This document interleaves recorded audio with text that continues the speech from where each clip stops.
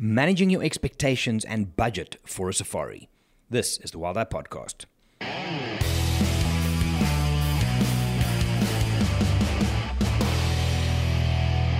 Hey everybody, my name is Jerry, I'm from Wild Eye, and in this episode I'm going to sit down with Tanya and Judy from our logistics department as they are basically in the trenches every single day helping people with costings for safari, managing expectations for safari, putting itineraries together for people on their safari. And over the last while, we've been getting a lot of inquiries, and then people are quite surprised at the cost of a safari. Now, you get what you pay for. That's with anything in life, and safaris are exactly the same. So in this conversation, we just have a little bit of a look at what goes into it, what people must think of if you want to book your own safari, to look at those hidden costs, and why there's value in booking with an agent. I hope this one brings value to you. Okay, Judy, where did this come from? Okay, so a lot of travel's picking up, obviously, so we're getting a lot of inquiries. One inquiry that we got was for a group of 4 people, basically, and their brief to us was they want to travel South Africa, Zimbabwe, which includes Victoria Falls, and then back into SA down to Cape Town for a period of, let's say, 10 to 14 days, but $5,000 per person. How many days? About 10 to 12 days. That's $500 a day? Yes, including flights to these places and local transfers. Flights, international. Well, regional. So you'll go from SA into VFA, which is Victoria Falls. What was your reply to them?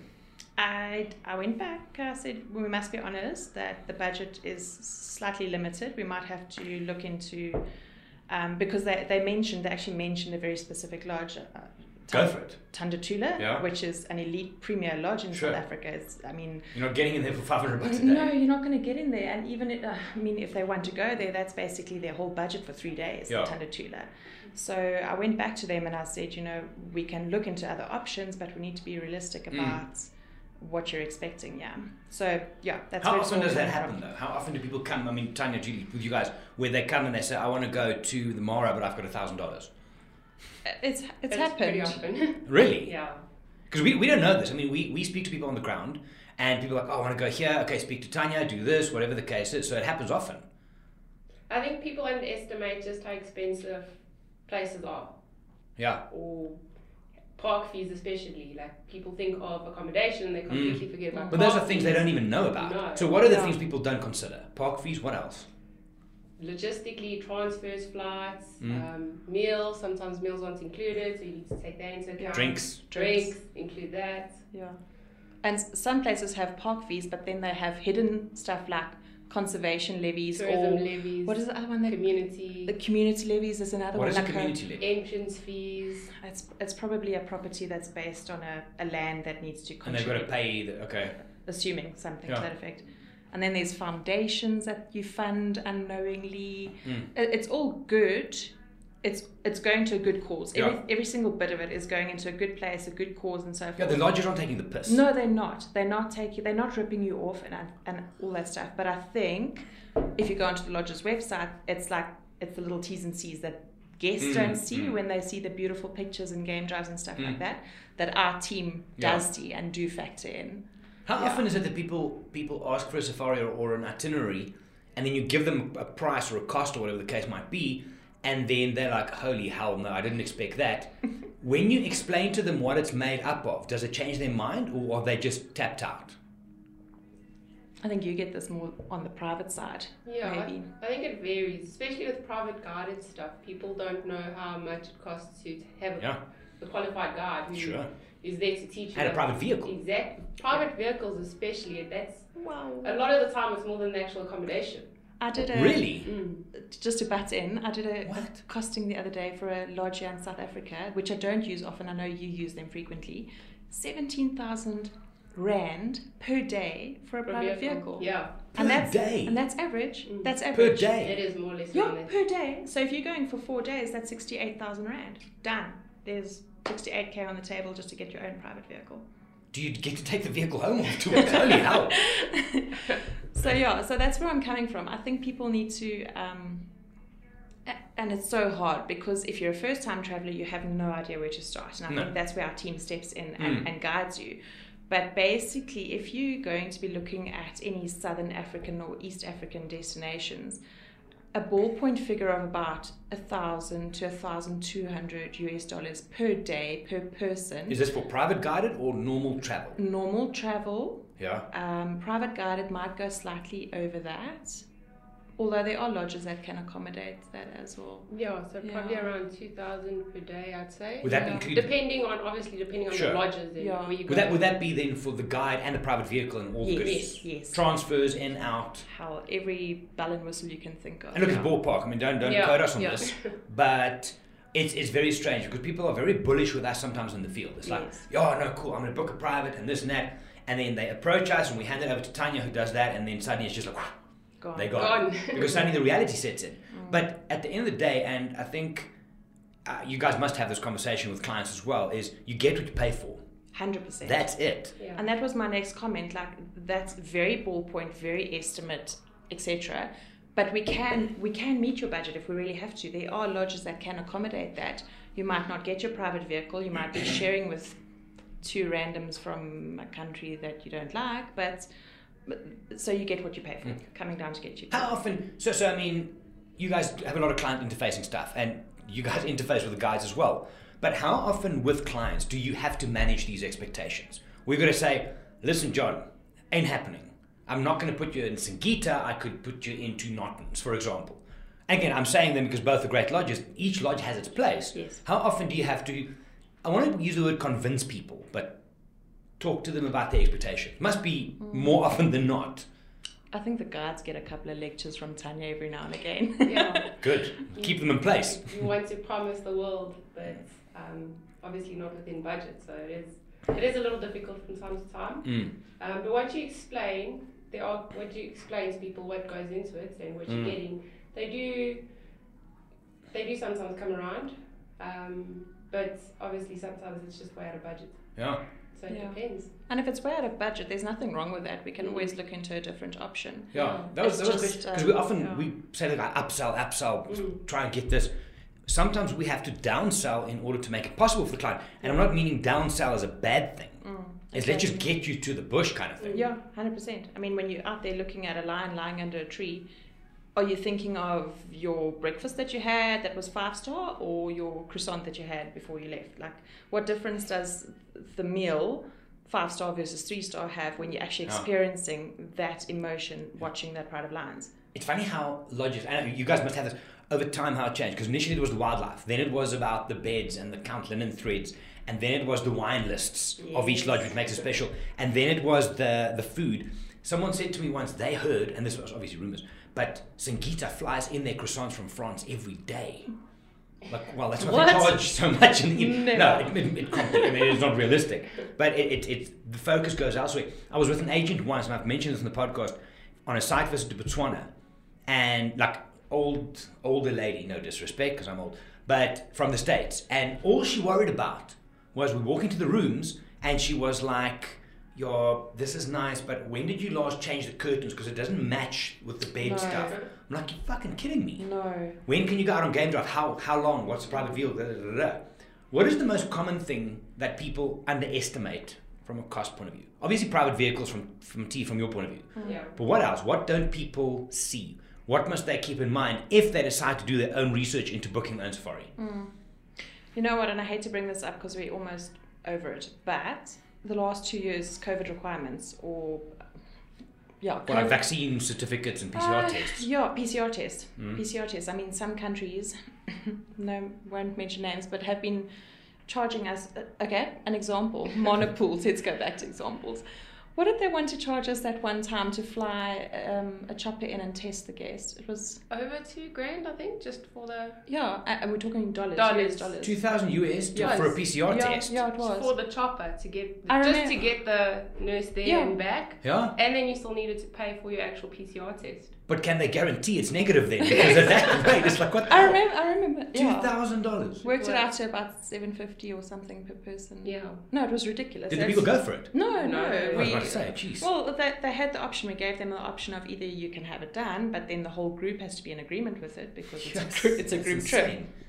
Or fly back to Harare, we'll overnight you for $140, have a quick 65 test, and that's it, So there are options around it, but unforeseen within the last 2 years was PCR costs, PCR tests, stuff like that. And then with that comes the extra night of accommodation because you have to wait for of course. But I can't. I think we've mentioned it all: park fees, conservation fees. I had a question from someone on Instagram recently as well, and she booked a lodge from the stage on her own. Just booked a lodge, and I think the point with this is it's educational because a lot of people book the lodge. And the thing is like, okay, cool, can I take a taxi from the lodge to the city for one night? They haven't looked at, literally they get to OR Tambo and they expect to just walk into the lodge. Yeah. There is so much that goes in. Yeah. And again, that's why we've been harping on logistics and on don't do it yourself. And I've even said to people, send me your itineraries and I'll be happy to, with one, just go through it and say, check, yes, that's fine. If you travel someone else. But we're getting it a lot more now because I also think, and maybe you guys can confirm or change this, but I'm getting a lot more inquiries from people who have never inquired about safari before. Maybe COVID made them realize mortality is real. I'm going to die one day. Maybe I should go on a trip. But they have no idea where to start. Yeah. None. And that's it. Like, we're not nailing these guys. We're not saying feel embarrassed about the budget that you're putting forward. Not at all. That's not where we're going. But if you have traveled, you're a frequent traveler, and costs have gone up because lodges are trying to recuperate now on lost profits. So just start budgeting in a real per day expectation. And if you don't have a budget to work with, send us your itinerary that you want to do or the days that you want to travel, and we can come back to you and we can at least start a conversation like that. How often, I've had people say this to me on Instagram and stuff if I give them a ballpark number. Do you get people saying to you, but can't you negotiate on my behalf? Oh, yeah. What does that mean in the real world, and is it possible? Because people ask these things. Tanya's laughing. She's got a family going to Botswana that does that frequently. Oh, yeah? Oh, no. Yeah. Like, I don't even know. What do they expect you to negotiate, though? Are you supposed to negotiate with the flights, which is fixed, with the lodge? Who do they expect you to... I don't know. When you figure it out, let me know. Because it's honestly not that we're ripping people off, because we're not. Like you said, you get what you pay for. If you want to go to a high-end lodge, then you're going to have to pay for a high-end lodge. 100%. If you want to go to an entry level, you're going to pay for an entry level. Yeah. So you can't expect to go to a high-end lodge and pay nothing. Unfortunately, people do. It's messed up. It's really messed up. And I think that people always think, and maybe you guys can help me here, they think that if you book directly with the lodge, it's easier and more cost effective. Yeah. Yes or no? Yes. So, do they think so? They think that. So. Is it the truth? No. Why not? Hidden costs. Yeah. Hidden costs. Yeah. And am I right? Just, okay, you guys, I'm talking from what I know, very little on these things. But let's say, for example, a lodge costs $1,000 a night. If John from America books directly with the lodge, they're going to say to him, cool, we'll give it for you $950 off the listed price. We as an agent get X amount STO rate, so they give us a reduced rate for us to sell them. We can then go back to John and say, cool, we give it to you for $800 because we make our cut, the lodge get their money, and John gets a better price booking through an agent. Is that correct? Correct. So the system, the numbers are... Yeah, you're right. There's a system. The theory works. Correct. So that's why people should book through an agent. What are the other reasons? Hidden costs. Hidden costs and... peace of mind. I think that's a big one. Because the last thing you want is to be on a trip trying to figure out how you're going to get home because... And the lodge, some of the lodges... Yeah. And look, I haven't booked a lodge direct, but surely if I book with a lodge, they are not going to help me with flights and road transfers. It's not their game. No. So you as John from America are going to have a contact for the lodge, a contact for your transfer, a contact for your Whereas now they've got a single point of contact. Tanya, where's my flight? Oh, cool. Yeah. Peter's on his way. Yeah. And then going back to hidden costs, if people are going to go that route and book directly, let's call it number 1, lodge, 2 flights, 3 transfers, 4 whatever, extra hotel. Every single payment that they're going to be processing for that little division is going to have its separate transfer fees or credit card fees attached to it as well. Sure. Whereas now they're doing one bulk payment to Wild Eye and Bob's your uncle, it's done. Yeah. That's it, done. And we factor those costs in as well. So it's not as if we're going to present them with a cost for a safari and then a listener's going to say, oh, well, actually, sorry, I need to add another 2% for credit card fees. It doesn't work like that. Tanya factors those in. We factor them in on schedules. So when they get the price of $15,000 for 2 people for however many nights, that's it. That's it. Park fees, flights, everything's in there. Hella. Yeah. Yeah. See, it makes sense. And it's funny, I mean, even being in the industry for a while, I've never dealt with that side of it. But we get these questions from people, and to me, maybe from South Africa, it's common sense. It's like, okay, I get it. But in the States, and Johanna and I are busy looking at a US trip now. Okay. And we have to change our mind because they work differently. Okay. Their accommodation and the transfers and stuff. So the African safari industry as a whole is pretty jacked. Because way back, I was at a lodge in Canada for Great Bay Rainforest. I went to wherever the place was, Tweedsmuir afterwards. Okay. And they marketed this as, this is one of the best lodges in Canada. It's like the top 7 award. I'm like, holy hell, this is going to be amazing. Oh, good Lord. Yeah. I mean, an average lodge in Madikwe would have run them. So our structures, the lodge industry, the hospitality, the links, the transfers, all of those things, we're pretty jacked. And people need to understand that, and that someone like us knows what we do. Exactly. We understand the system. And I think it goes back to you pay for what you get. And when it, like you say now, when it comes down to African lodges, it's not as if you're paying for it, but you get an exceptional, intimate's the wrong word, emotional experience, right? Because those people are there to serve you. They honor tourism, they carry tourism on their shoulders, and that's what they live for. So they're there to give you the best experience that you can get. And that's what you're paying for. That's what you're getting. Yeah, that's what you're paying for. If you go to a place in Europe and you stay in a hotel there, it's a number. Is the reception going to know your name when you walk out? No. Probably not. In Africa, most likely. Yeah, they will. You're going to hug and cry when you go home. Exactly. And that's what you pay for. Yeah. It is. It sounds horrible, but it's about money. And I hope if anybody has questions on the back of it, can they get hold directly with you guys? Absolutely. So I will put your email addresses in the description of this podcast, and people can get hold of you. Just from each of you, one last time. A piece of advice for someone listening who has no idea what to start on costs. Where should they begin? T. First safari. They don't know what the hell or where. Start with us. Okay, good answer. Thank you. Thanks for listening, guys. Yeah, I agree. Just make the effort. Email us. Start that correspondence, and then we'll take it from there. I mean, we're not closed to telephone calls or setting up video calls. We're open to all of that. Yeah. So even if we happen to hop onto a video call and break down, maybe they thought they wanted to go to Zambia, but they actually want to go to, I don't know, Murchison Falls. It's not in the same country. Let's start by manage the expectations. Exactly. Yes. 100%. It's one of those, I'm going to the Mara, but can I please do a day trip to Cape Town? Yes, exactly. Sure, John, off you go. You have to get up really early.